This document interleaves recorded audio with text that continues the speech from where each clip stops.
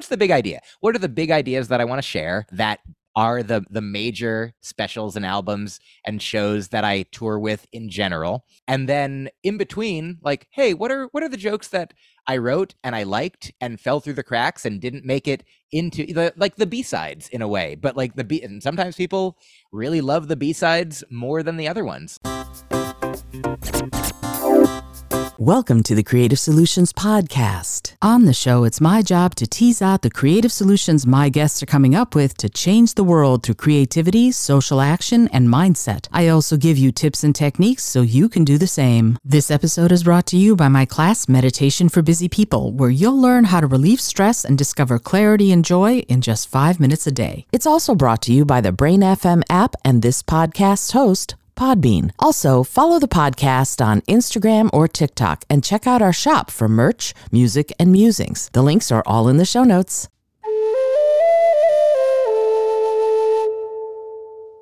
Hello and welcome to the Creative Solutions Podcast. I'm your host, Isolde Trachtenberg. Thank you so much for taking the time to listen. You are going to love today's episode. We have a returning guest on the show today. Comedian Mike Kaplan joins me. Mike has appeared on The Tonight Show, Conan, Letterman, James Corden, Seth Meyers, Comedy Central, Last Comic Standing, and America's Got Talent. He has a 1-hour stand-up special on Amazon, which is called Small, Dork, and Handsome, and 2 podcasts, The Faucet and Broccoli and Ice Cream. His debut album, Vegan Mind Meld, was one of iTunes' top 10 comedy albums of the year, and his 2020 album, AKA, debuted at number 1 and was called Invigoratingly Funny by the New York Times. I am so thrilled to welcome you to the show, Mike. Thank you so much for joining me. Welcome. Thank you so much for having me. I loved coming on the show last time. Thank you for having me back. I'm happy to return. And thank you specifically for being able to pronounce the word invigoratingly. So, first time, nailed it. I only bring that up because I remember doing a show sometime in the past couple of years, since the album came out, since the New York Times was kind enough to call it that. And so I was proud of that. And I was on a particular show where they asked me what they'd like my credits to be, and I was like, "Oh, I have this new album, and could you, if you don't mind, could you say that the New York Times called it invigoratingly funny?" And they said absolutely. And then they had to do, it was like for a taping, and there were so many, I think a double-digit number of takes necessary the host to get invigoratingly. I apologize to any of the crew or audience that were there that night. At a certain point, I was like, we could change it. But they're like, no, I'm gonna get it. So thank you for having me. Thank you for reading and pronouncing and everything. Thank you so much. I'm happy to be back. That's awesome. It's like Benedict Cumberbatch, who did a huge National Geographic special about penguins and could not say the word penguin. Apparently it was just impossible. And I'm like, you're a vegan, man. You should know how to do that. But I guess I have higher standards for vegans than non-vegans. So I am so thrilled that you were able, before you take off this summer and become a nomad, I'm really grateful that you were able to take the time. And I stalk you on Instagram. I see all your posts. But when I saw, hey, we're moving and we're going to become nomads, I went, what? Let's just jump right in. Can you talk a little bit about what precipitated that? What made you go, you know what? It's time to hit the road. What's going on? Where are you going? Why are you doing it? What's the goal?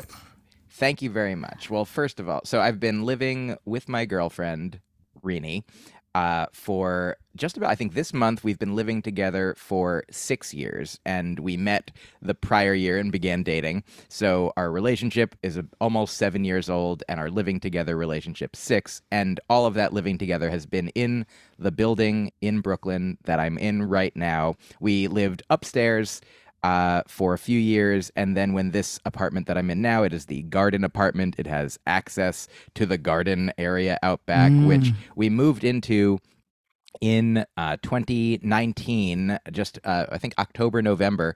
Then my girlfriend Rini broke her ankle in December, Mm. and so it became, which was, horrible.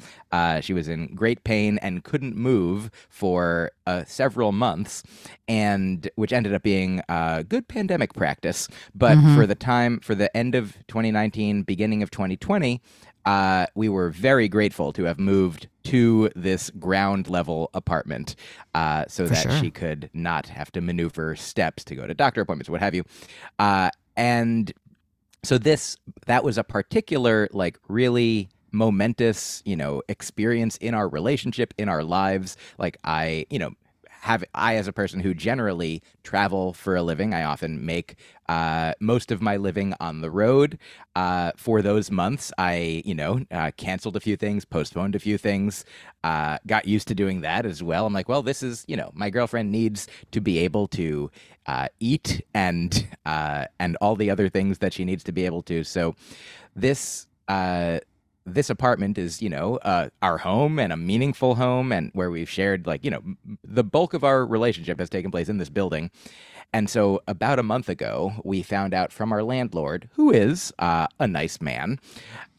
He thought that he was going to have to, like, do some overhauling that he could do while we lived here, but found out, due to various codes or legal things, that he needs to replace the boiler system in our Mm. building, which is gas with electric. And that process will take a year, he Wow. estimates, and that during that year there will be no heat or hot water in the building, and so there can be no tenants living in it. So that is the main reason why we are, quote unquote, choosing to exit this home, for the law and for want of heat and hot water. So we're here through the end of May is what we are allowed to do. And so we were like, where are we going to go in May, or at the end of May, in June? Meanwhile, the B story of this tale is, we already have planned to be in the UK for a month and a half, starting in July 19th. We fly to England, and I do some shows there at festivals, and I'm warming up for the Edinburgh Fringe Fest in Scotland, where I will perform for almost every day in August. I believe the festival goes from August 2 through 28. So Wow. will arrive in Scotland, I think, at least August 1st, maybe July 31st, and leave almost a month later. And so already, I mean, our original plan was, well, I guess we have our apartment in New York. We pay rent there because that's our apartment. And then we also pay rent in Scotland because we live there for August. This offered an interesting opportunity. The idea that, oh, well, now what if we don't have a new place yet? And I already did also have planned some gigs in California in June. And I just extended the time. And we have friends with guest rooms in California, in LA and San Francisco, that are very generous and have offered to, some of the gigs I do put me up. Some gigs come with a hotel for the night or the week or whatever it is that I'm there. But as it is now, I made a lot of I had some plans, and I expanded some, and I made more. I talked to my booking agent. I was like, we're going to what if we didn't what if we were just living on the road, in sometimes familiar places where we have friends and family, sometimes in, like, comedy venues that I've performed at before and are familiar with. So the way it's going to work now is, on May 29th, movers will move our stuff into storage, the bulk of it, what we don't need for the next several months. And then we will, for about a week, stay with a couple friends or family in this area. Then June 8th, or June 9th, I think, June 9th to 28th, we'll be in San Francisco and surrounding areas, and Los Angeles. I'll be doing a bunch of shows there, and we'll be seeing some friends that we love. And it's not, I feel like I usually take short trips there and try to cram in. Like, the last time I was in LA, it was for 3 days, and I had, Mm. like, a coffee every 2 hours on one day. I'm like, friend, meet me Wow. here. Now I'll meet you here. Now I'll meet you here. And there's sometimes meetings to take. There's always fun shows to do and podcasts. And now we'll have over a week in LA, and sort of surrounded by a couple, other chunks in the Bay Area. And so that's really exciting. We'll return, and then from June 28th through July 6th, we'll again live with, like, my mother lives in New Jersey, and she has offered the Kaplan Airbnb Ah, yes. as we wish, the room that was mine in high school. Where we're welcome to stay there. We have another, a number. We're very grateful that we have a lot of friends who have, depending, like, my mom also owns a condo in Florida. We could live in Miami if we wanted to. That's not our plan currently, but we're very grateful that we have all these generous loved ones. So for that week, we'll be somewhere, and then on July 6th, we'll drive to the DC area where I'll perform for 3 nights at the Arlington Cinema and Draft House. Then we'll drive to Minneapolis, where Rini has an aunt that we'll stay with for a few days, probably. And then I will do July 12 through 15 at one of my favorite comedy clubs in the world, the Acme Comedy Company, where I've actually recorded a few albums and just always love being. And then we'll drive back from Minneapolis to the New York area and fly to the UK, where we will live somewhere in England and then somewhere in Scotland for the duration of our time there. Then I think on August 29th, we'll fly back to the States and figure out what's next. Wow. That's amazing. That is a lot. That's wow. Okay. So the traveling, all of that, does it take a toll, or are you one of those people who is revved up by, I get to go somewhere new? Thank you for asking. I will say three specific things about that, if I can remember them. Number one, I just want to add that I don't mean to gloss over we're going to just get our stuff into storage, because I feel like the bulk of our, there is anxiety, there is concern over, like, what is going to happen. We have, many IKEA bookshelves full of many, many books. I have already begun the culling process, and Oh, yeah. I've actually started at comedy shows in the past week, bringing some books that I love. And when I'm selling merchandise after the show, when I'm selling CDs and posters and download codes for my albums, I'm saying, hey, I have these books that I love that I want to offer. If anyone buys a poster or a CD, take a book. And because I am generous and moving. Mm-hmm. And so I feel like it's a beautiful confluence. My girlfriend and I were often, like, we have a friend, my good dear friend Zach Sherwin, who is a fantastic comedian and more. He has his life's work that he's on these days is called The Crossword Show. If you can see The Crossword Show wherever you are, check it out. Zach is much more minimalist in his living than we. I think he moved recently and he could move all of his belongings in one car. He Wow. owns 0 books. He used to live right next to a library. He reads a lot, but he doesn't own books. And that is, we are impressed and inspired and not doing that. But I'm getting closer because, I have amassed so many books over the course of my entire life. Some of which I've read and want to keep, and because they are meaningful to me. Some of them are by friends of mine. Some of them are just really impactful. And I'm like, I will want to reread this. Some of them I do reread. And then I also have masses of books that I have not read yet. Even though I also get books from the library, I keep buying new books, and I don't think it would be literally possible in the lifetime of a human these days to read every book that I've ever bought and also, keep living and doing all the other things. So I'm being more honest with myself about, I do want, on an infinite timeline, on an infinite space line, if there was infinite time and space, I would keep all these books. But Right. in this limited human incarnation, I'm being more realistic to be like, okay, this one, I've owned it for 7 years. I haven't read it yet. I'm going to put it on my Goodreads want to read list and sell it, give it away, or otherwise, remove it from the physical space of my life. And that has been very freeing and unburdening. And so I feel good about that. I feel like moving and traveling are different things, I guess, is one of the points that I'll stress to answer your question in general. So, like, zooming out, this will be part 2 of 3, which I don't even remember anymore. But uh, I, under, quote unquote, ordinary circumstances where we have a home, I love traveling and I love returning home. It's wonderful to have a home. Like I do, zooming out even more, I've been learning a lot about Buddhism in the past few years, from Instagram and bumper stickers, is the joke that I say. But for real, from a Buddhist friend and from many books and teachers. And, there is, I think, three of the main ideas in Buddhism is often like, this is not me, this is not mine, this is not myself. And so that's very valuable. My girlfriend's been reading some books about decluttering, about like she has family who are, various places on the hoarding spectrum.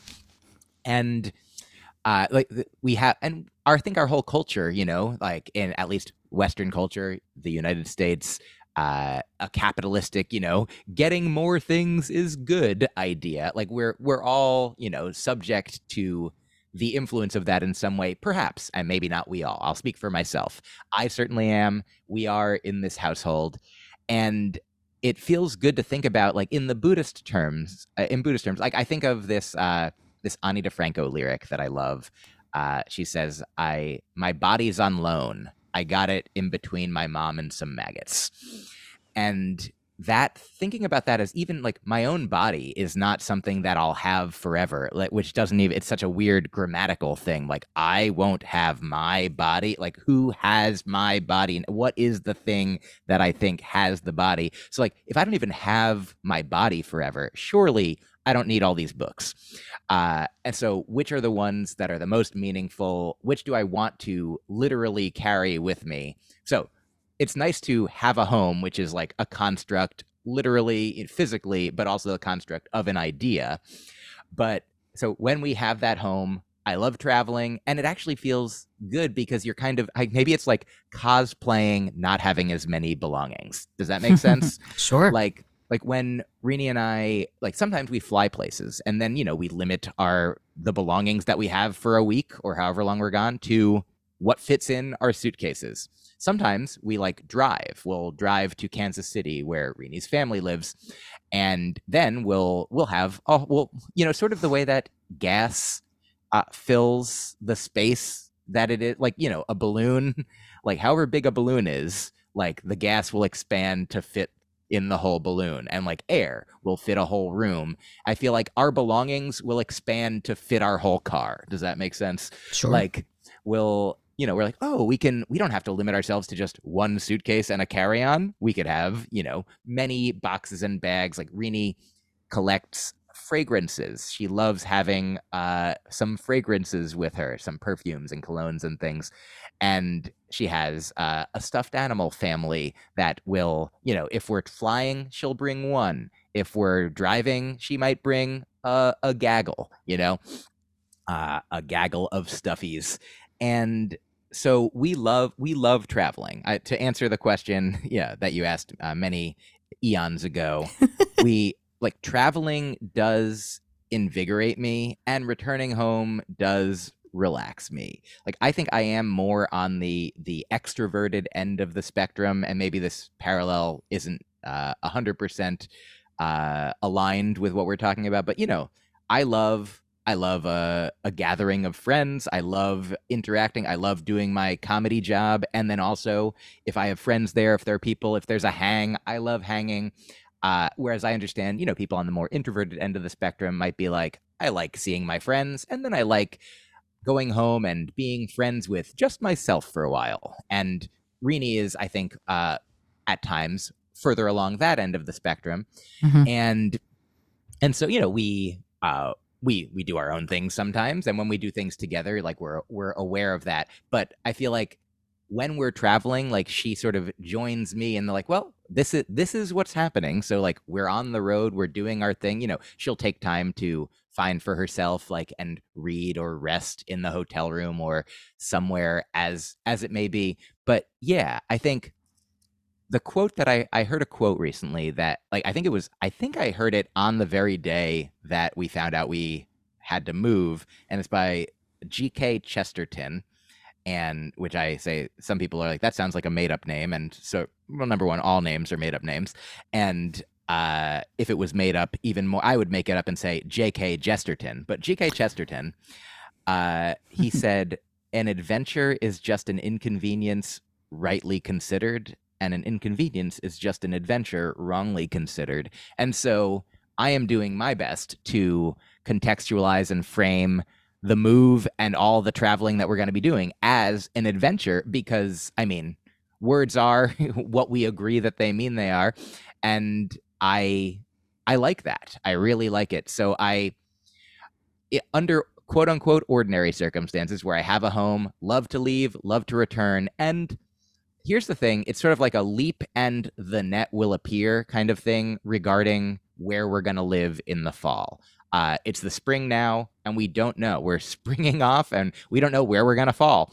But I'm confident that we'll live somewhere on Earth, probably in the Brooklyn area. I mean, the Buddhists say, next lifetime guaranteed, next breath not guaranteed. So any living that we're doing, I'm grateful for. It's a bonus.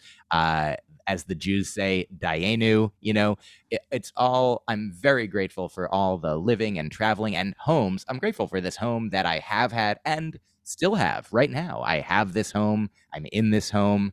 I'm happy for it. And I'm happy that we have a lot of, that it's a launch pad and that there'll be a lot of like lily pads to bounce off of and figure out where we're going to be eventually. And also there is some anxiety that I am recontextualizing as excitement. I'm taking a second to synthesize what you just said. I don't call it dead air. On radio they call it dead air. I call it anticipatory air because it's. I wanted to understand everything you said. It is interesting to me that process of contextualizing or recontextualizing, it's very personal, but also it's something that the two of you as partners, as traveling partners, sort of have to agree on, especially since one of you sounds like you're more extroverted and the other one sounds like she's more introverted.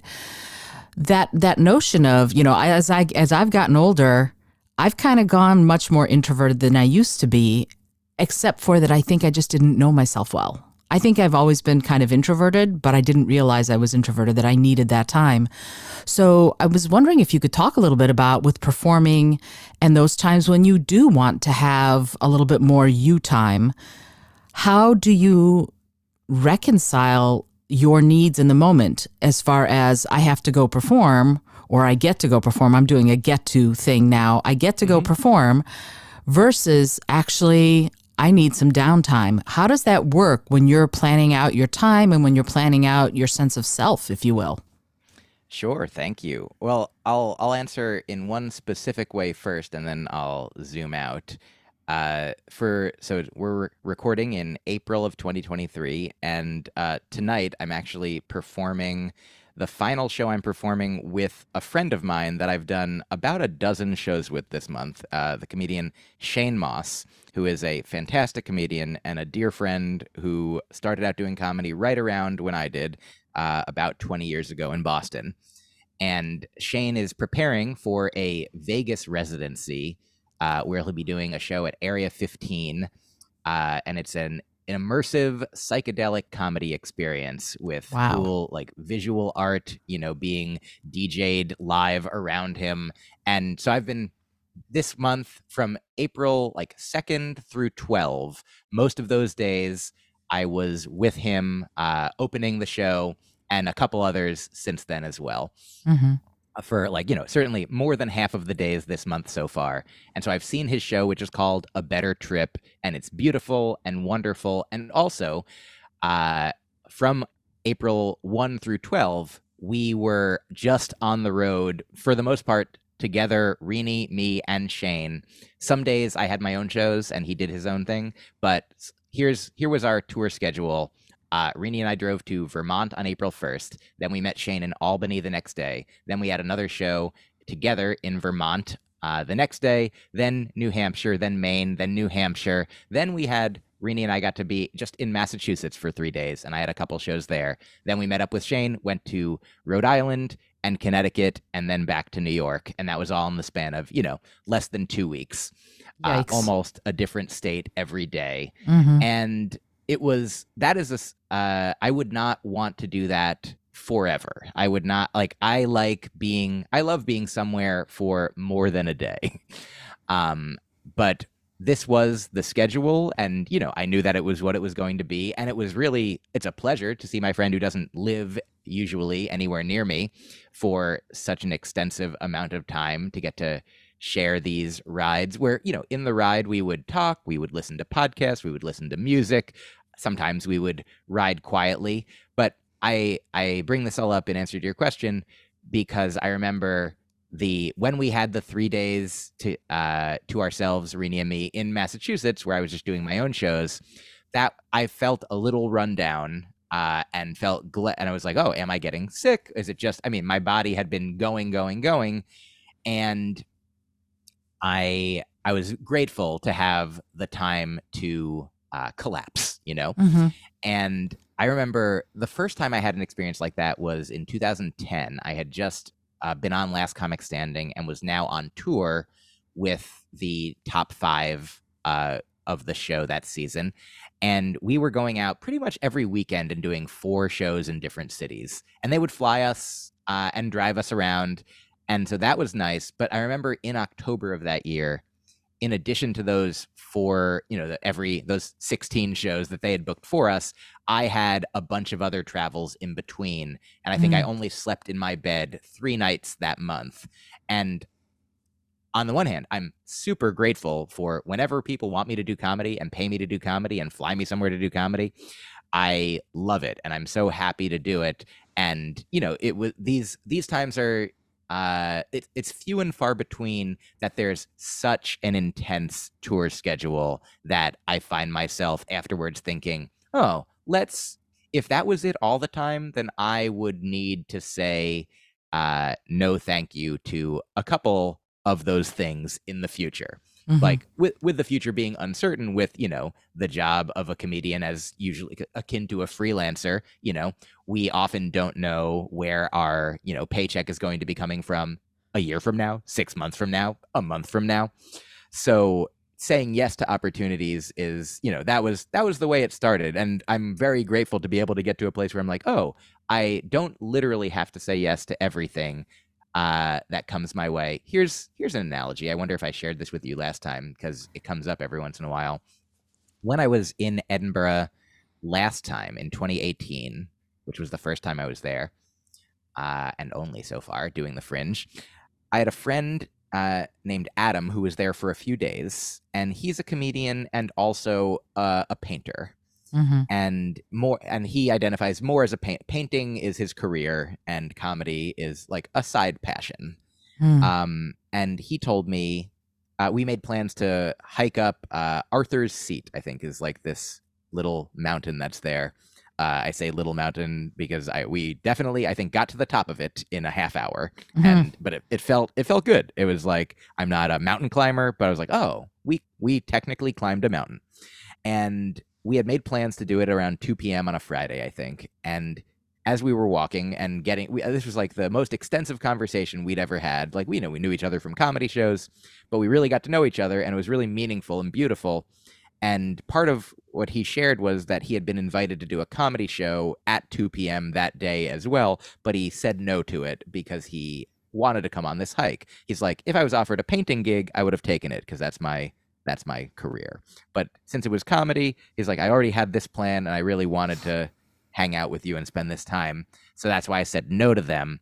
And I contextualized it as like, it seems like you're saying no, but whenever you're saying no to something or someone, you're often saying yes to something else, such as yourself. Or in this case, I call it like saying you said no to the show, but you said yes to the mountain, Right. And you also said, yes to. So I feel like to get back to the specific question you asked, like I'm in many ways fortunate. And one of the ways that I'm fortunate is that I do have a lot of energy and a lot of desire to do all of the comedy shows that I want to do, that I I book myself to do. It's rare for me to want to or need to cut back. Like I said, I think it's only two times in the past decades have I ever noted I'm like, maybe my schedule is a little more full of action than I need it to be. And like I love like the Zen koan, like let go or be dragged, or don't just do something, sit there. These are, and like my girlfriend Rini has been like a wonderful balance to me, and has like really helped influence me in positive ways that are helpful to let me like. It started out in our relationship, it used to be as a comedian when I was starting out, you're like, I have to have shows every night or I'm not a comedian, I'm Mm. not a real comedian. I'm not a working comedian.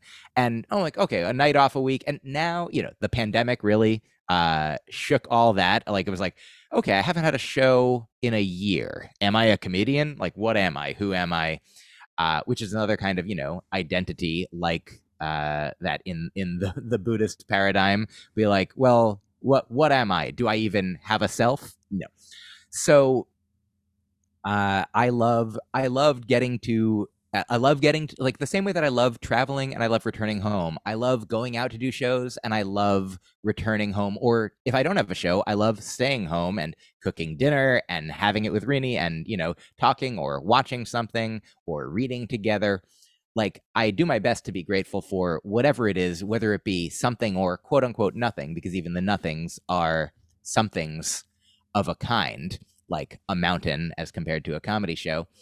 And so I feel like another thing that I think comes up is that uh, in our lives together, I often wake up earlier than Rini, so I get a lot of usually, quiet time until podcasts start, quiet time in the morning, like Mhm. alone time, my time, almost every day, like that I'm not traveling, that I'm not, having to get up and fly or get in a car with a friend or whatever it might be. But when I have a home and or if I'm when I'm in a place for a chunk of time, I have a morning ritual, a practice of, getting up, brushing my teeth, doing those things, and then usually meditating in bed before I get up, and then drinking a liter of water while I read something peaceful, and then doing morning pages and just starting writing before then I dive into various,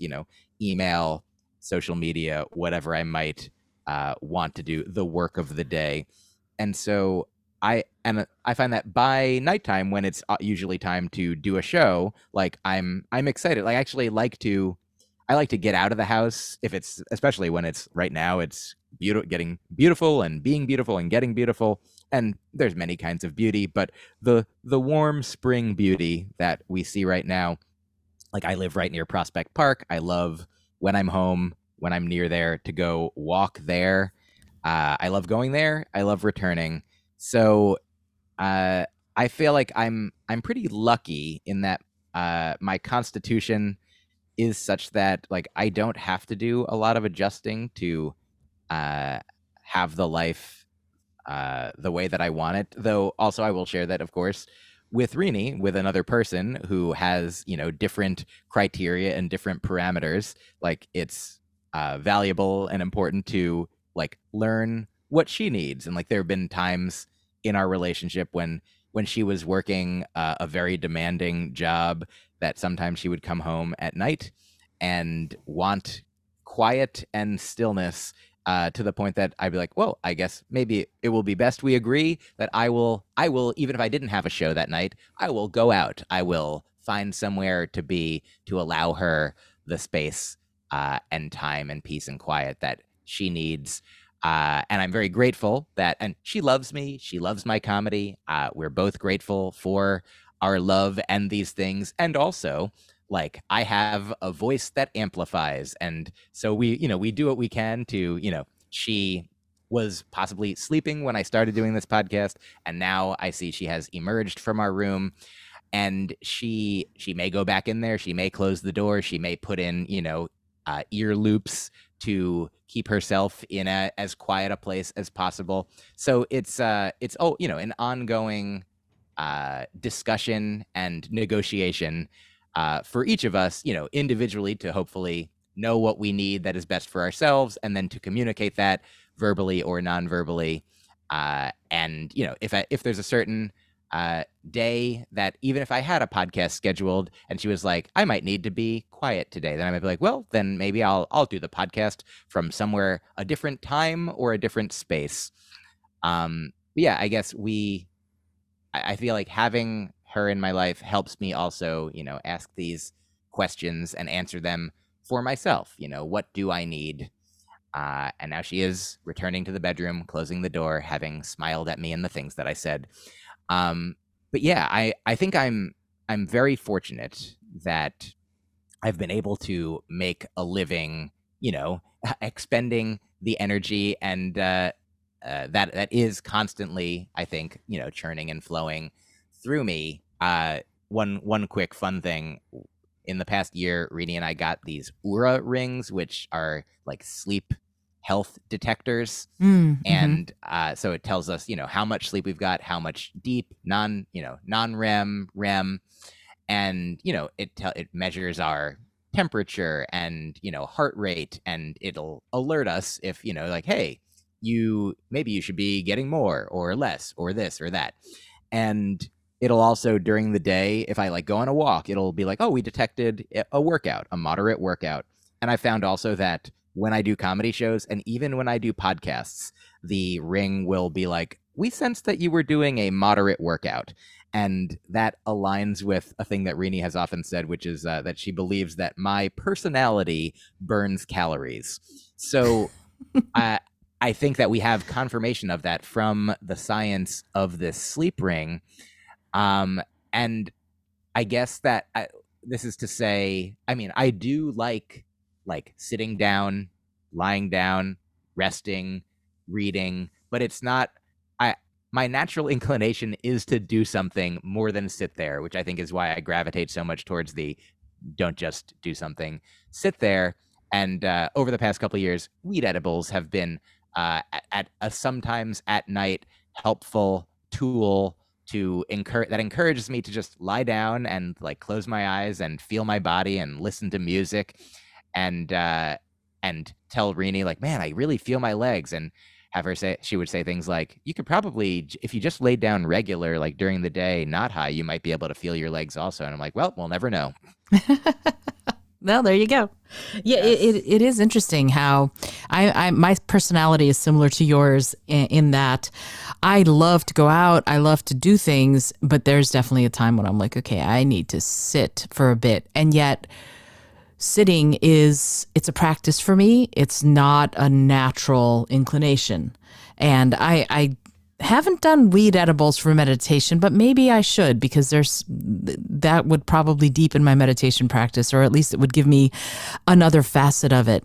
But you said something that I'm curious about, and I do want to get eventually to talk about Edinburgh, and I want to get to talk about the new album and all of that. But the things that you're talking about with respect to sort of communication and negotiation with you and your partner is so interesting to me, because all of that takes a lot of self-awareness. And I'm wondering, is it the Buddhism study that you're doing, or is there some other way that you are deepening the practice of becoming more self-aware? Thank you for asking. That is a good question. And I think the answer is both and or all and that like it's hard to point to one thing and I don't think it is just one thing. But in the past decade, I have, begun like I'm 44, and I'd say I did mushrooms for the first time when I was about 25, in my mid 20s somewhere. And that was there was a real paradigm shift there, like understanding the kind of, thing that a plant medicine or a fungus medicine can offer, like to the meditative space. Um, and my general like life practices. And then I started doing ayahuasca ceremonies about a decade ago, Mm. maybe a little less. But yeah, sometime almost for the past 10 years, I've done them at least a couple times a year, and sometimes numerous more than that. Um, then I started meditating in a proper, sort of meditation. Like I started using meditation apps. I would say that I never really meditated before, probably also like 2015, 2016. I could look and see when I first got Headspace, the first app that I used. And that was another, like, I feel like these are all kind of like the same way that in a comedy career, sometimes when you hear about somebody who's like a breakout star, an overnight success, like, wow, where did this person come from? Well, they probably were somewhere for 20 years working very hard Sure. before you heard of them. And so I feel like the way that the way that I am now, which is continually like learning and growing as well, but miles ahead in various ways, in some I even hesitate to say, like, I'm so much more self-aware than I used to be, because I feel like that would be even that not necessarily the most self-aware. I'm working on it. I'm still working on it. But all of these things, like all of the ingredients that go into making an overnight success for 20 years, that the work beneath the surface, the open mics and the time at home writing for a comedian, and all of the emails sent and all of the pilots written and whatever it might be that nobody gets to see until they you make your Tonight Show debut or have a special or release your first album after 8 years, 10 years, 15 years, whatever it might be. I feel like similarly, all of these things, the mushrooms, the ayahuasca ceremonies, the meditation apps, which I started with Headspace, tried Insight Timer, like that a lot as well. Now I use the Waking Up app, and then also, of course, all of the Buddhist teachers and writers and books. Like I started really like reading and listening to Thich Nhat Hanh and Mm. Pema Chodron, who Rini introduced me to. I Oh, I I had love them not. I both. was. Oh yeah, I had not been familiar, and now I believe I've certainly read every Pema Chodron book that I could get my hands on. Every once in a while, I find one that I'm like, is this one that I've read or is it not? Right. Um, and Rini's a big Goodreads advocate, so I am doing my best to codify, to categorize and keep a record for it. Then maybe I'll read it again. But so Rini introduced me to Pema Chodron. She also introduced me to A Course in Miracles. Rini introduced me to numerous spiritual teachers and texts. There is a poet named Mark Nepo, who I love, who writes these beautiful essays and just books full of meaningful life lessons. I don't know if I already mentioned, did you hear me say Byron Katie? No, I did Uh, not. So she introduced me to Byron Katie, and I love her so much. I'm reading right now her book, A Mind at Home with Itself, I believe it's called. Mm. And I just listened to her on Pete Holmes's podcast, and I mean, I love her. I love her work so much. It really helps. Like, it's so funny. I think, for the listener, there was a brief technical glitch that made Isolde and I not be hearing each other. And during that time, I was continuing to talk and it was not recorded. And I was like, the most beautiful thing that I love about Byron Katie's work is that I can just pick it up and I try to read a little bit of it every day. And even if I feel like I'm, flustered or, kind of running emotionally amok or anything, I feel like reading even just like one passage of her writing can really center me and bring me back to presence and be in the moment where I am right here. I was like, hello? Hello? I was like, oh, I guess I'm just here alone in this moment. Great. Exactly where I've always been and where we always each individually are. But so all of those like teachers, books, and sort of just different, I think, spiritual paradigms. It's so funny. I remember in the most recent book, I think one of the most recent books I've been reading of Byron Katie's, somebody asks her, why don't you don't use the word spirit or soul? She uses like the word mind, for example, in a place where other people might. And that she's, yeah, why don't you use spirit or soul? And Byron Katie's like, because I don't really know what those mean. I was like, that's fun and fascinating, and I dig it. It resonates.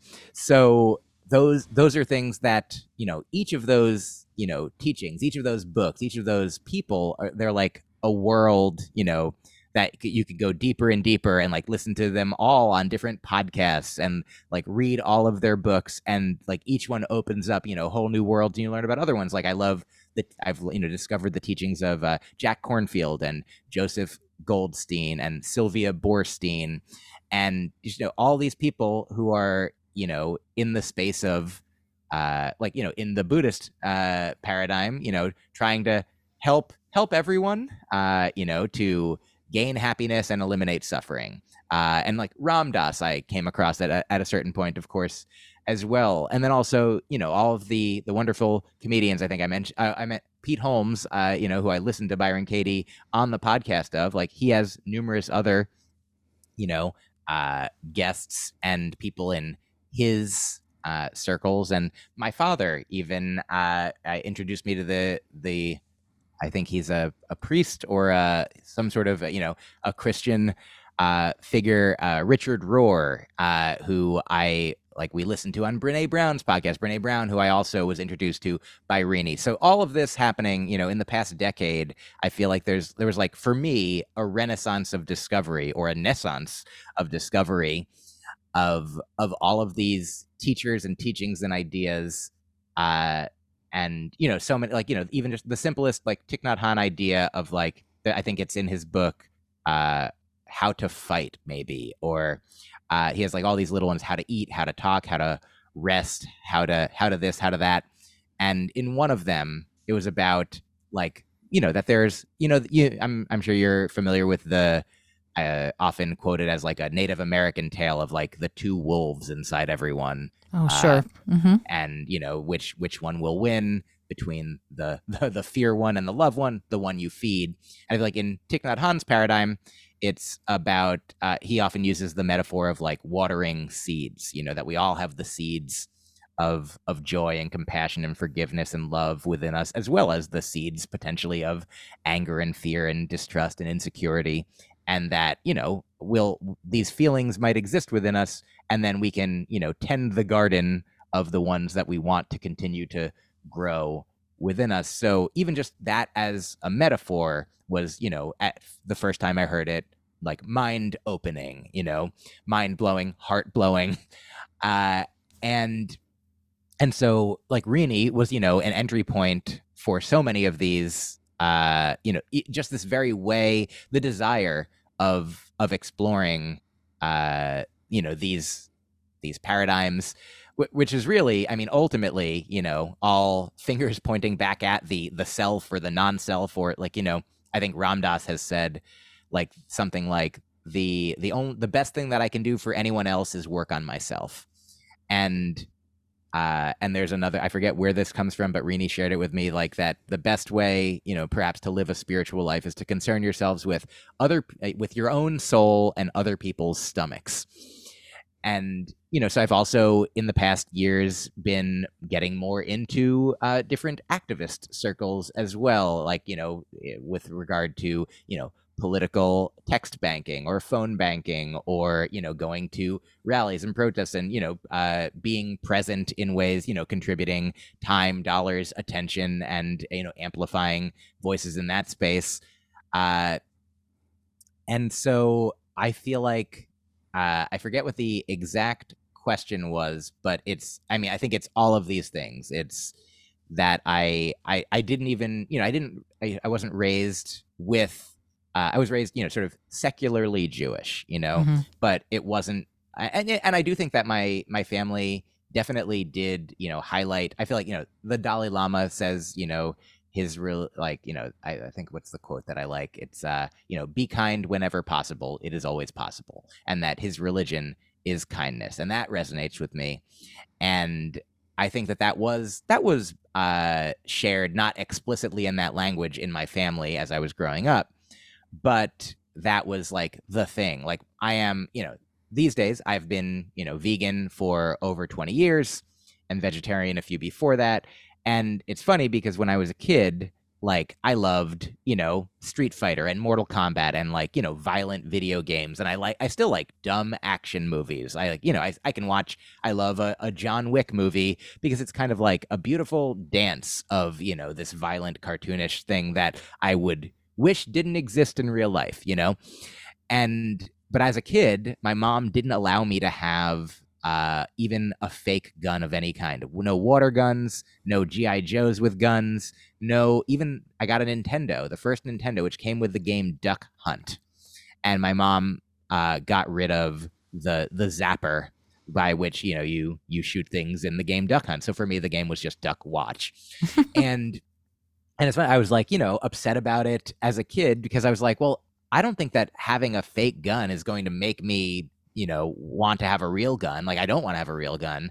But my mom was just like, well, this is the rule in the house. And like now, as an adult, like I don't have kids, but I wonder how I would raise them. Like I would definitely raise them to not want to use real guns to hurt people or animals or any, and so I'm like, oh yeah, I've sort of come around to where my parents were when I was a kid. So I think the seeds were planted even at that time in my, and then probably you go back, you can keep going back, so I feel like it all started with the Big Bang, and eventually I was born and my parents raised me in this, kind, loving way that I'm very grateful for. And then I'm grateful to have discovered Rini, to have met Rini, to get to be alive and share in the life practice that we do, and all the things that I said. But yeah, I do think that Rini has also done a lot of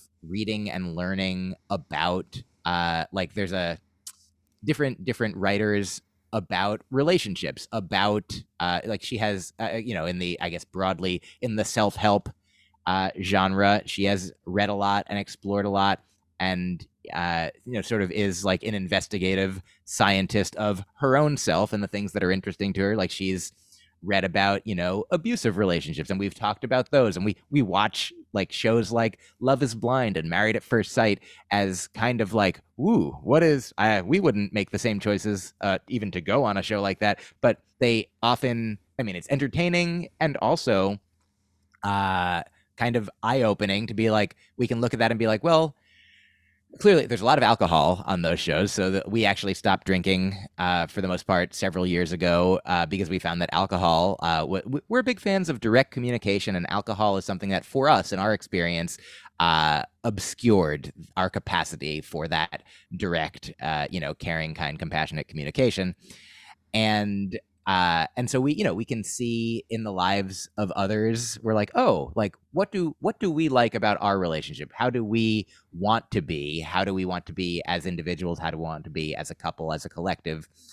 And so yeah, I think we both agree. Like, one thing she discovered for herself over the past few years, she did a lot of reading and learning about the autism spectrum and how often women and girls go undiagnosed or are diagnosed much later, if they're diagnosed at all, because of the different ways that that autism can manifest. And so she essentially self-diagnosed, and she's like, there is a way in which, like, I think we both, like, neither of us have an official diagnosis, but we love the show Love on the Spectrum and relate to the characters in many ways. We love, like, there are many, I've over the years written jokes about the autism spectrum that people who are on the spectrum or are friends or loved ones of, or have worked with people on the spectrum, have said, like, these are jokes that resonate and they appreciate. And so I feel like there is, they say that if you meet one autistic person, you've met one autistic person. But something that we have found in our own experience and in the experience that I've seen others talk about is sometimes communicating directly is like the best way to do things in a world or in a society where often there are things that for some people are unspoken, and when sometimes when things are unspoken and people both agree, then great, you got it, you're fine. But sometimes if things are unspoken, one person might think it means one thing and one person might think it means another thing. So I feel like that is one of the tools of our relationship, is to actively communicate directly, to the point, beyond the point where other people might be like, I get it, And so I feel like my comedy and my style and my thinking sort of lend itself to that very much. Like, a joke that I say sometimes is that I I say everything that I think, and Rini thinks everything that she says. Um, Wow. but this is something that that is really valuable for us, because even this I'll leave you with this for this topic. uh, the very first conversation that I remember having with her, which is the very third conversation she remembers having with me, that we met twice before the real big conversation that we had that began our relationship. We were talking for hours after a comedy show and really having a very nice time and vibing. Perhaps for people who use words like vibing, which I guess I am now. And it seemed really, really nice and beautiful and meaningful and flirtatious in a way that seemed clear and unspoken until I think I put my hand either on her hand or on her arm, and and it seemed like that was an okay thing to do. And then I also said, I'm like, just want to make sure that like my hand is on your hand or your arm right now, and that's okay, and that you're good with that. And if you're not, then I'll take it away. And she's like, I am good with it, and that she appreciated my doing it and my saying it.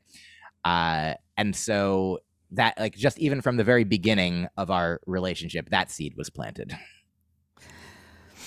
And I think that kind of explicit communication where you don't leave things to chance clears up a lot of potential misconceptions and misunderstandings. To me, my husband and I, this is a thing we struggle with, if you will. And now I sound a little bit like we're on some sort of a self-help talk show, but there is something to be said for that sort of very, and explicit is the word that keeps coming to mind, very explicit communication, that you do talk things out in that way. And more power to you both. I think that's amazing that you are consciously doing that. If it's okay, though, because I could keep you here for the next 6 hours, Mike. This is so fascinating, but I know you have a day to get back to, as do I.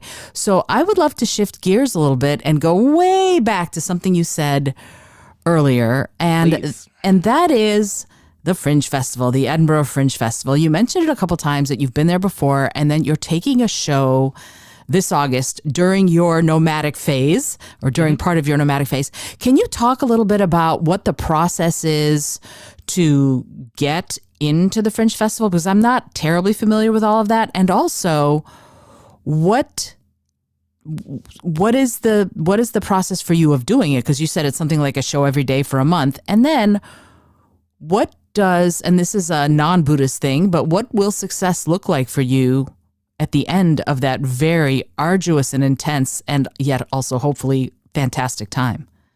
Sure. Thank you for asking. And, it's not actually as big a gear shift as you might think, because the show that I'm bringing is actually essentially all about my relationship with Rini. So, and that she is a co-creator of, and a co-shaper and director and contributor to, as is, our relationship. And, my comedy is quote unquote mine, but also this show, more than any other, is ours. Wonderful. And so the process for me to bring my show there, there's different ways to bring a show there. There's the first time I went in 2018, I had told my manager that I was thinking of going, and I knew that he had, and I asked him, how do we do it? Because I knew he had clients who had gone before. And so I did some outreach and, magic managerial things to get us a producer from the UK. And that producer essentially, they knew, basically, I knew a guy who knew a guy. And that's essentially what we're doing this time as well. In fact, I wanted to go back in 2020, but the pandemic made that impossible. Then in 2021, I think they had a small version of the fest. And so I was like, okay, well, let's try to go back in 2022. But I think in 2022, they didn't have as many slots, and were filling them with people who were already planning on coming the year before, but couldn't. There were an assortment of things. So here's how you get to do the Fringe Fest in 2023 is plan to do it in 2020 and then try to do it in 2021 and 22.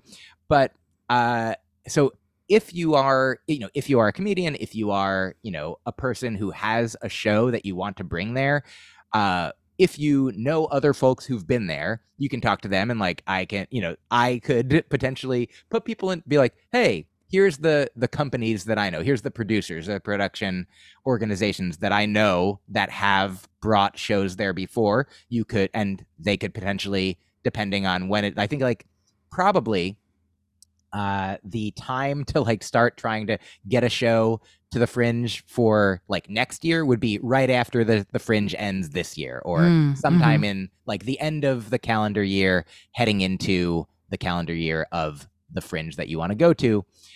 That said, also there's another much more like accessible way that I haven't done, but I know friends that have done as well.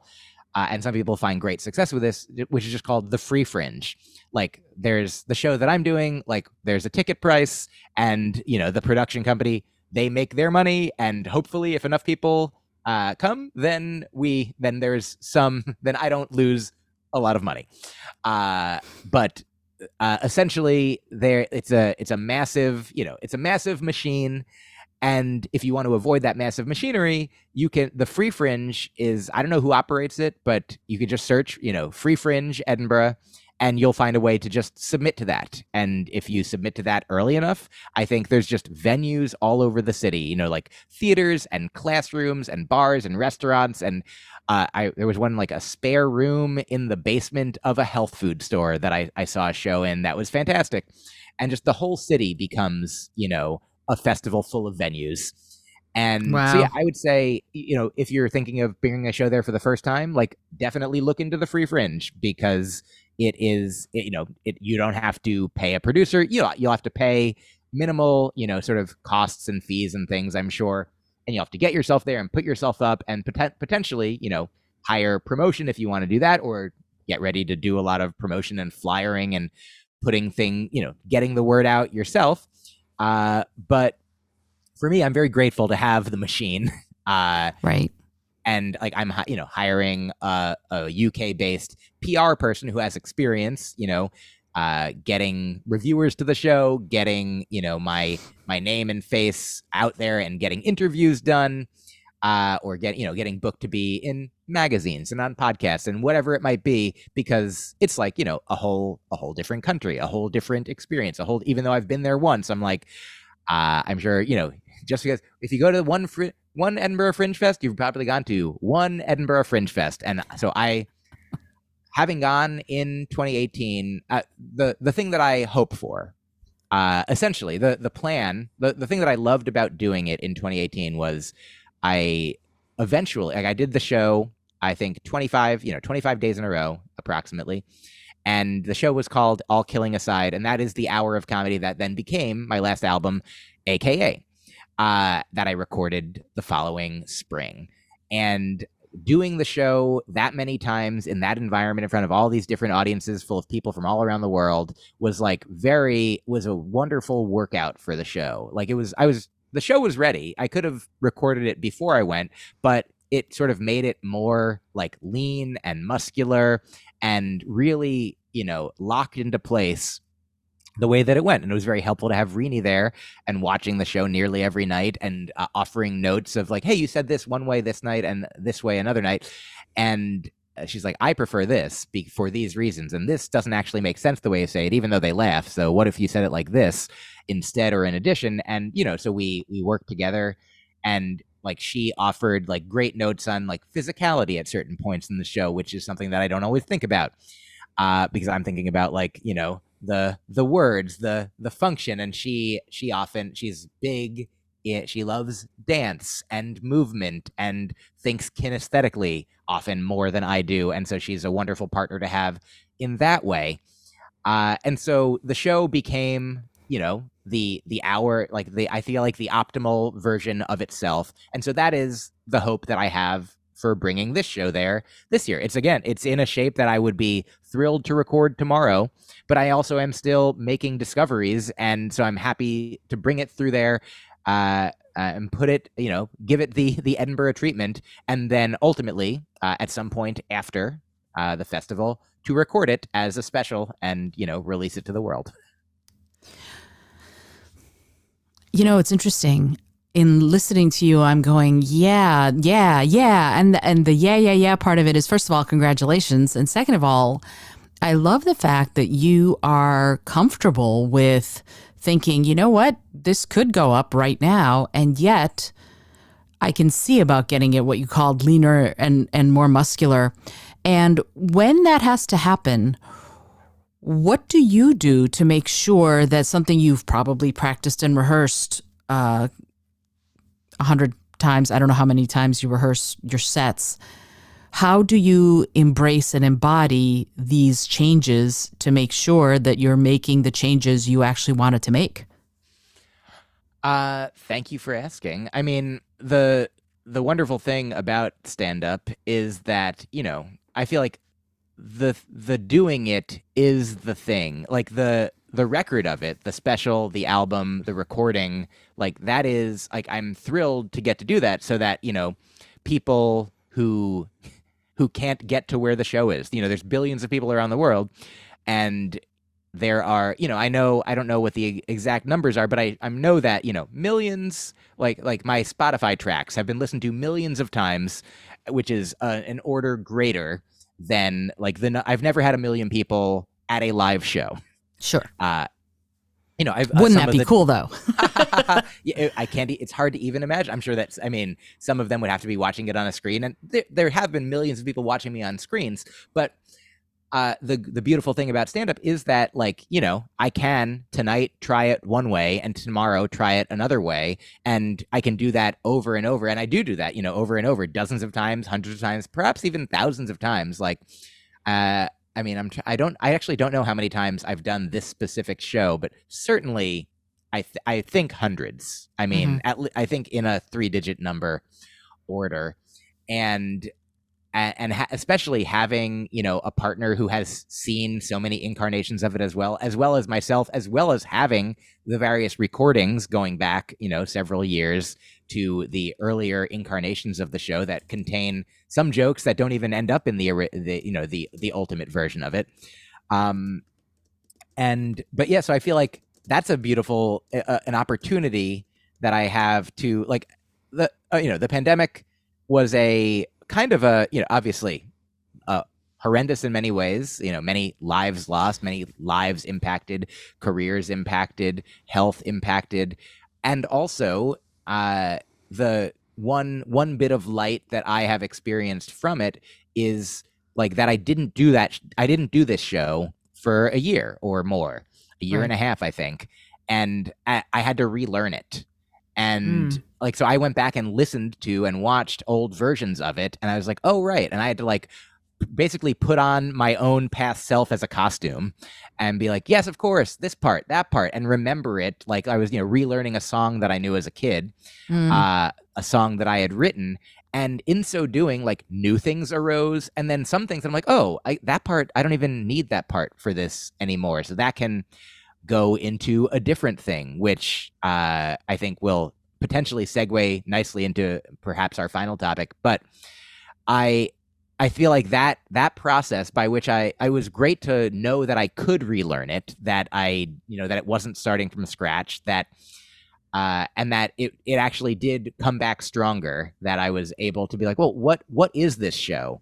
Because I had, all these ingredients, and now I'm like, oh yeah, this is the meal. It starts like this, it ends like this. These are the important beats that I get to along the way. This is the order that it goes. There's still a few moving parts, a little wiggle room where I'm like, maybe I don't have some things I say the exact same every time. Some things I still just get the idea across a different way each time until the point of it's being recorded. Maybe I'll record 4 different sets and pick the one that I'm like, well, that part, I guess that's how that one goes now.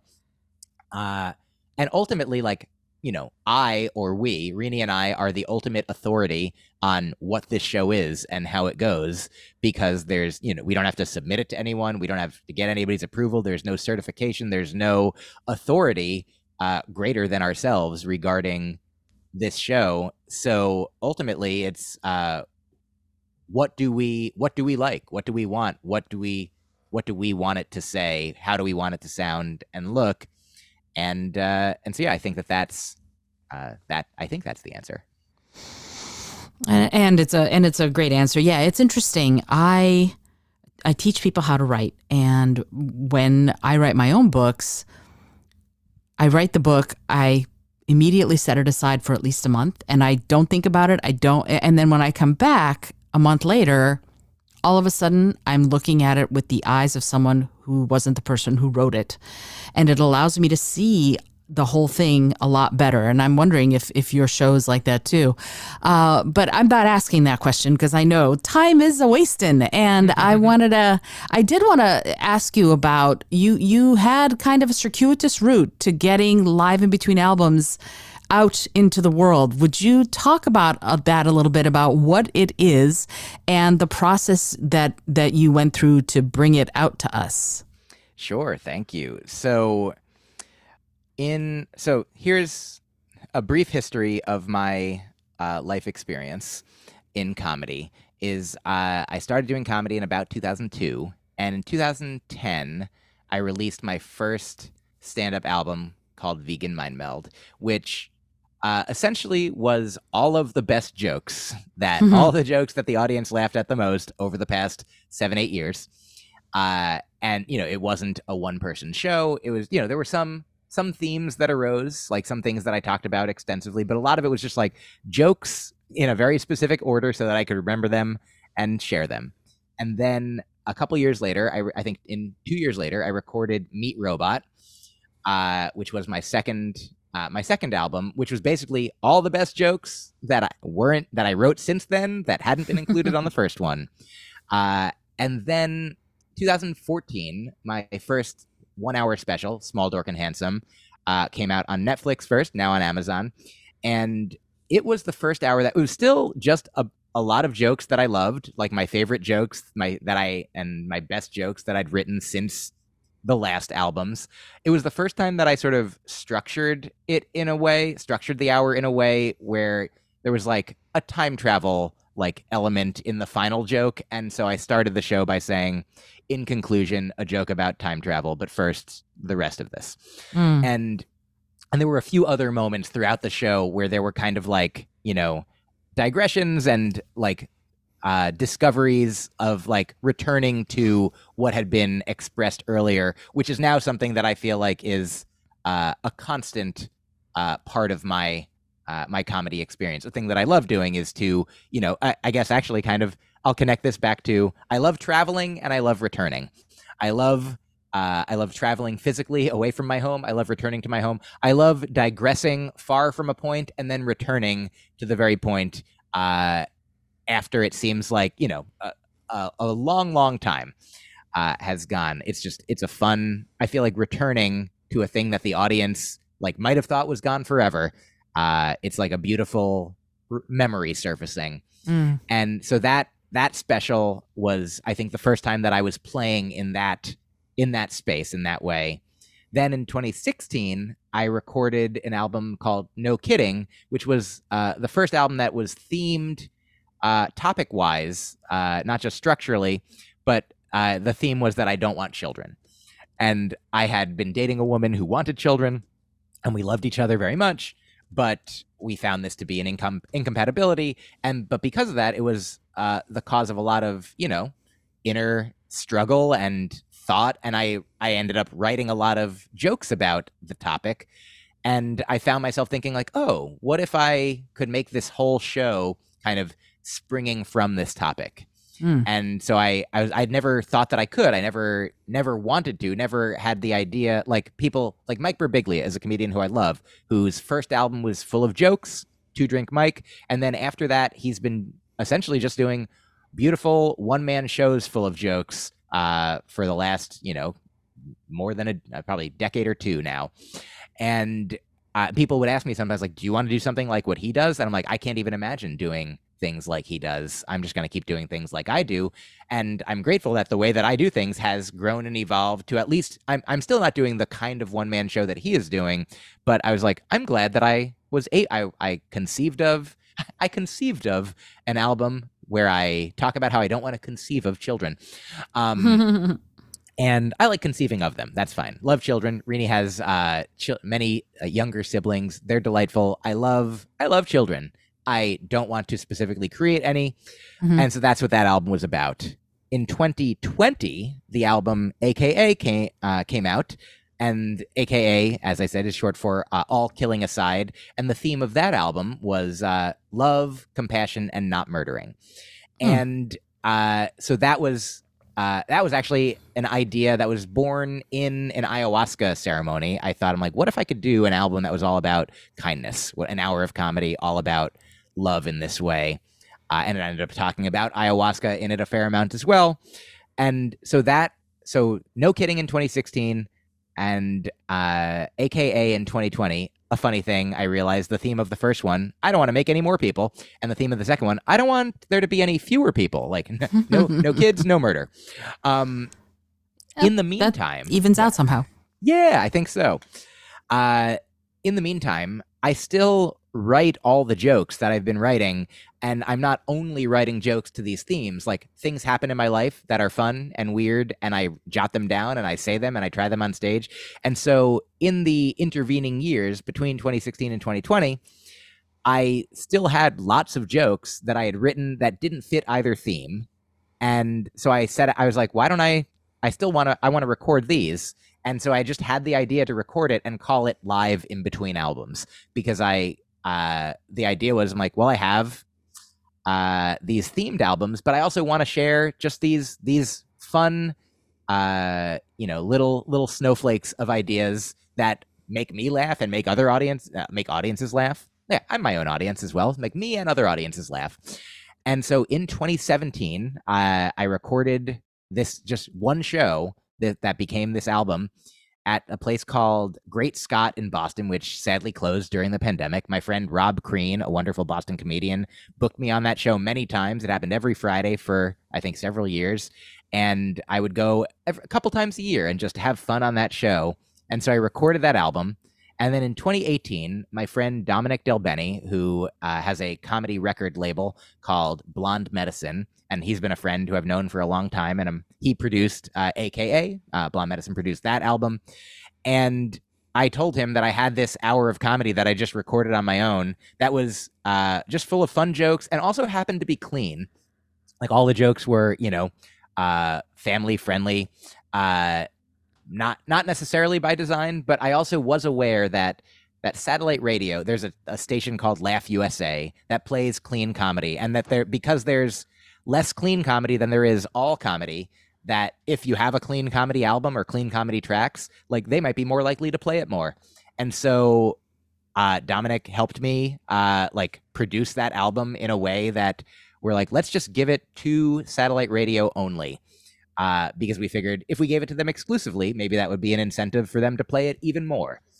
Like this is the only place that it exists. So from 2018 until now, until this past month, that was the only place that you could hear live in between albums. And a lot of people, like over the years, were like, "Hey, I heard this track. Where can I get it?" I'm like, "You can get it the only place that you heard it. You just have to hear it." But one of the reasons that we released it now is that it's in the past 5 years, I found myself with more jokes that I knew what to do with that didn't fit in this new show or the last show or the one before. And Mm. so in August of 2022, I recorded Live in Between Albums 2, Rocky Mountain High in Denver. And now that album is playing exclusively on satellite radio. And we've, like the same way that sort of on the Tonight Show, the first guest moves down to the couch and as the next guest joins the conversation. As this album is now the one that plays only on satellite radio, we're like, let's release this now, 5-year-old album, technically, to the masses who mostly haven't been able to hear it. And so that is why in March of 2023, this 2018 album has been added to Spotify and Apple Music and anywhere else that you can generally find comedy or music albums. And it's just really fun, and I love it, and I'm happy for. It's like, I don't have children. I'm not planning on having children, but these albums are my children, and I'm excited for everyone to be able to interact and engage with this child, my album, Live in Between Albums. Oh, and just last, I don't know if it's an interlude, if it's last, but a postlude. Um, the Live in Between Albums 2, the one that I just recorded last year, has on it some tracks, some jokes that were originally a part of the show that I'm bringing to Edinburgh this year. That I realized I'm like, these, like, the show's already, it could go an hour and a half, but in Edinburgh it has to be under an hour. And Ah, so part of that, making it leaner, is like, which jokes actually need to be here? Which jokes are actually a part of the story of this show? And like, so there's a couple tracks on this particular album, the new Live in Between Albums 2. Like, one of them is called something like Dreidels, something, and Dharma. I forget. Oh, Dishes, Dreidels, and Dharma. And because I talk a lot about being Jewish in the new show, and there was a joke about dreidels, and I'm like, yeah, while I'm on the subject, but I'm like, well, there's already enough. It's more than plentiful, so that this joke can now live here. And so I feel like this is like a really fun new process that I've discovered for myself, where I can kind of, in some ways artificially, but in some ways naturally alternate between like what's the big idea? What are the big ideas that I want to share, that are the major specials and albums and shows that I tour with in general. And then in between, like, hey, what are the jokes that I wrote and I liked and fell through the cracks and didn't make it into the B-sides in a way, but like and sometimes people really love the B-sides more than the other ones, like, because sure.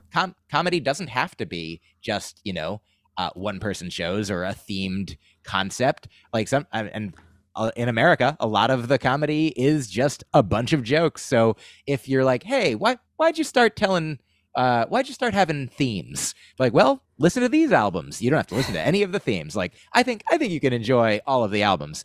But yeah, that is the story of Live in Between Albums. I love the fact that your current set of albums are Tonight Show guests. That makes a lot of sense to me. That's Thank you. great.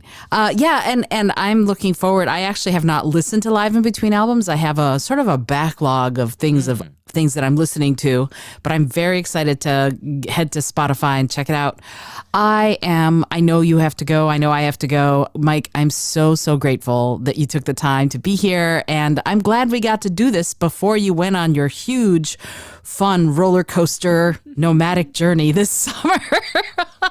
I did wanna ask if you wouldn't mind before we move off and the rest of our day. Can you tell me, so that, because I know people learn differently. Some people like seeing it, some people like hearing it. Somebody wants to find you. Where do they find you? Thank you so much. That is very generous. Well, to find me, my physical person body, of course, it will be nomadic or nomad or yes glad. But my name, Mike Kaplan, is spelled in the weird way as such, MyQKaplan. If you go to mikekaplan.com, I usually have my tour dates there. And I also am at Mike Kaplan on most of your major social media. And so often on Instagram, people will post if I'm doing shows in New York. Like, I don't put all of my New York shows individually on my website, but they're very often, if you search for me on Instagram, you'll find what shows I'm doing about town. But another great way to find me. Oh, also, there's a new social media associated with Substack, which I don't know if you've gotten into, but I have a Substack newsletter that I also recommend people, if you want to receive one message from me a week, one email that is full of a few jokes and some thoughts, and then also my tour dates. I would love for you to check that out. That is at mikekaplan.substack.com. And Substack also has a new Twitter-like social media feed called Notes, so you can follow me there as well.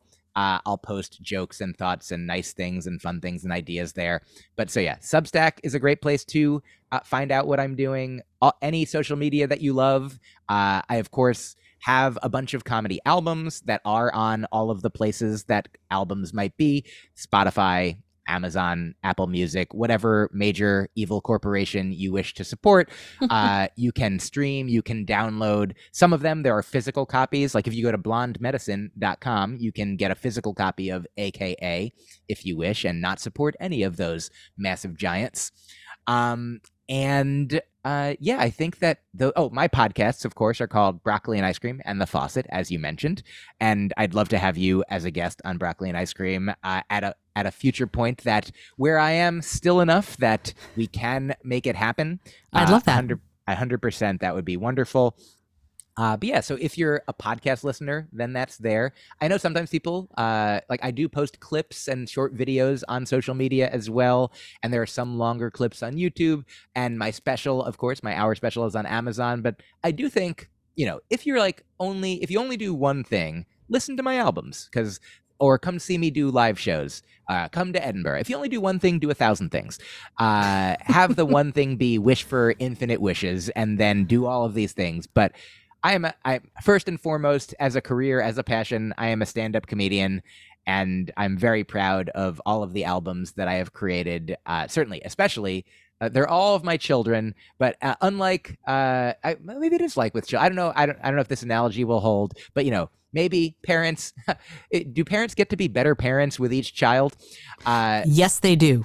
Well, then, I'm just going to answer that. Why not? Check out my most recent comedy children, which are AKA live in between albums, and then and follow me on the writing places, Substack and social media to get any writing joke fun thing fixes that you'd like to get as well. And one final postlude. I did some voice acting in a podcast called Intra Quest, and I believe that whole season, the first season is maybe 10 episodes, exists all the places that your podcasts might be.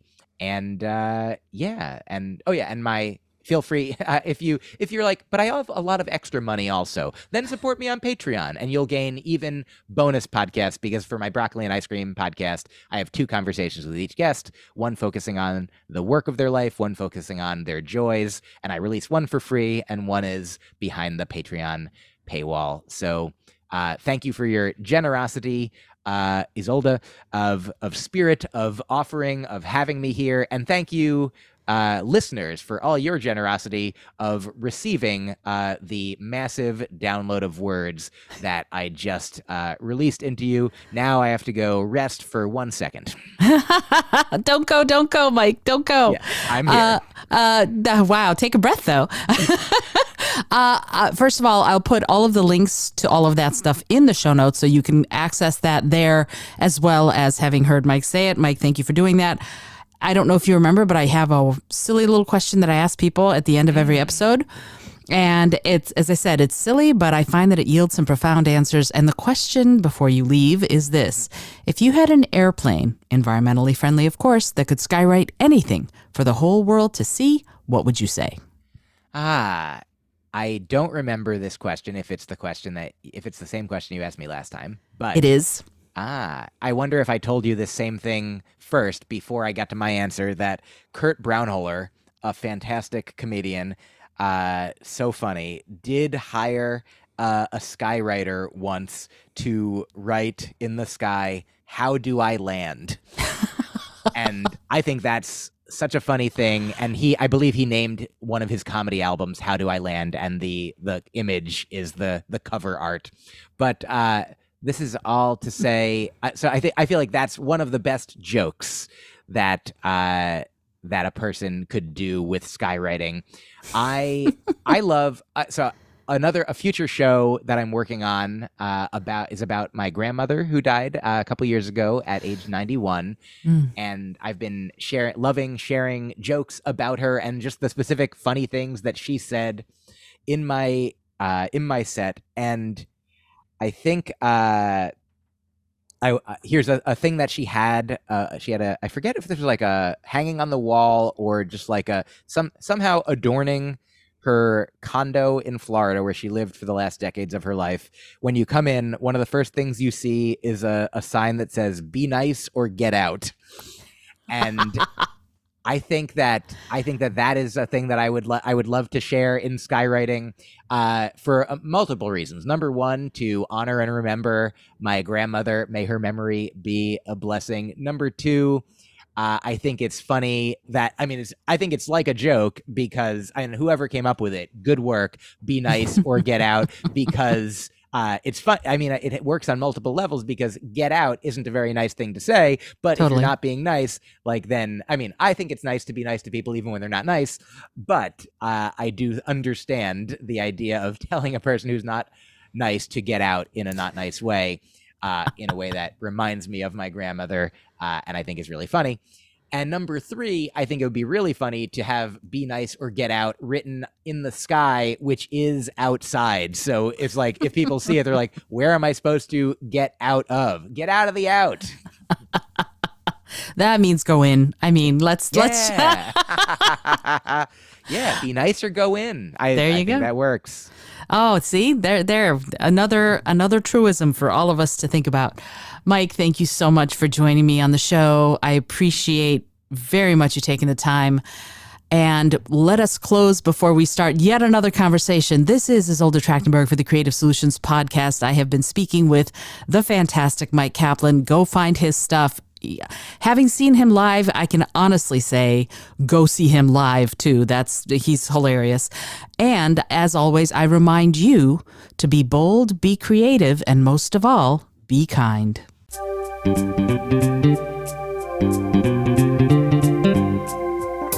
Thank you so much for joining me today. I really appreciate you being here. Please subscribe to the podcast if you're new, and it would mean the world to me if you told a friend about it. Today's episode was produced by Isolde Trachtenberg and is copyright 2023. As always, please remember this is for educational and entertainment purposes only. Past performance does not guarantee future results, although we can always hope. Until next time, keep living what you believe in.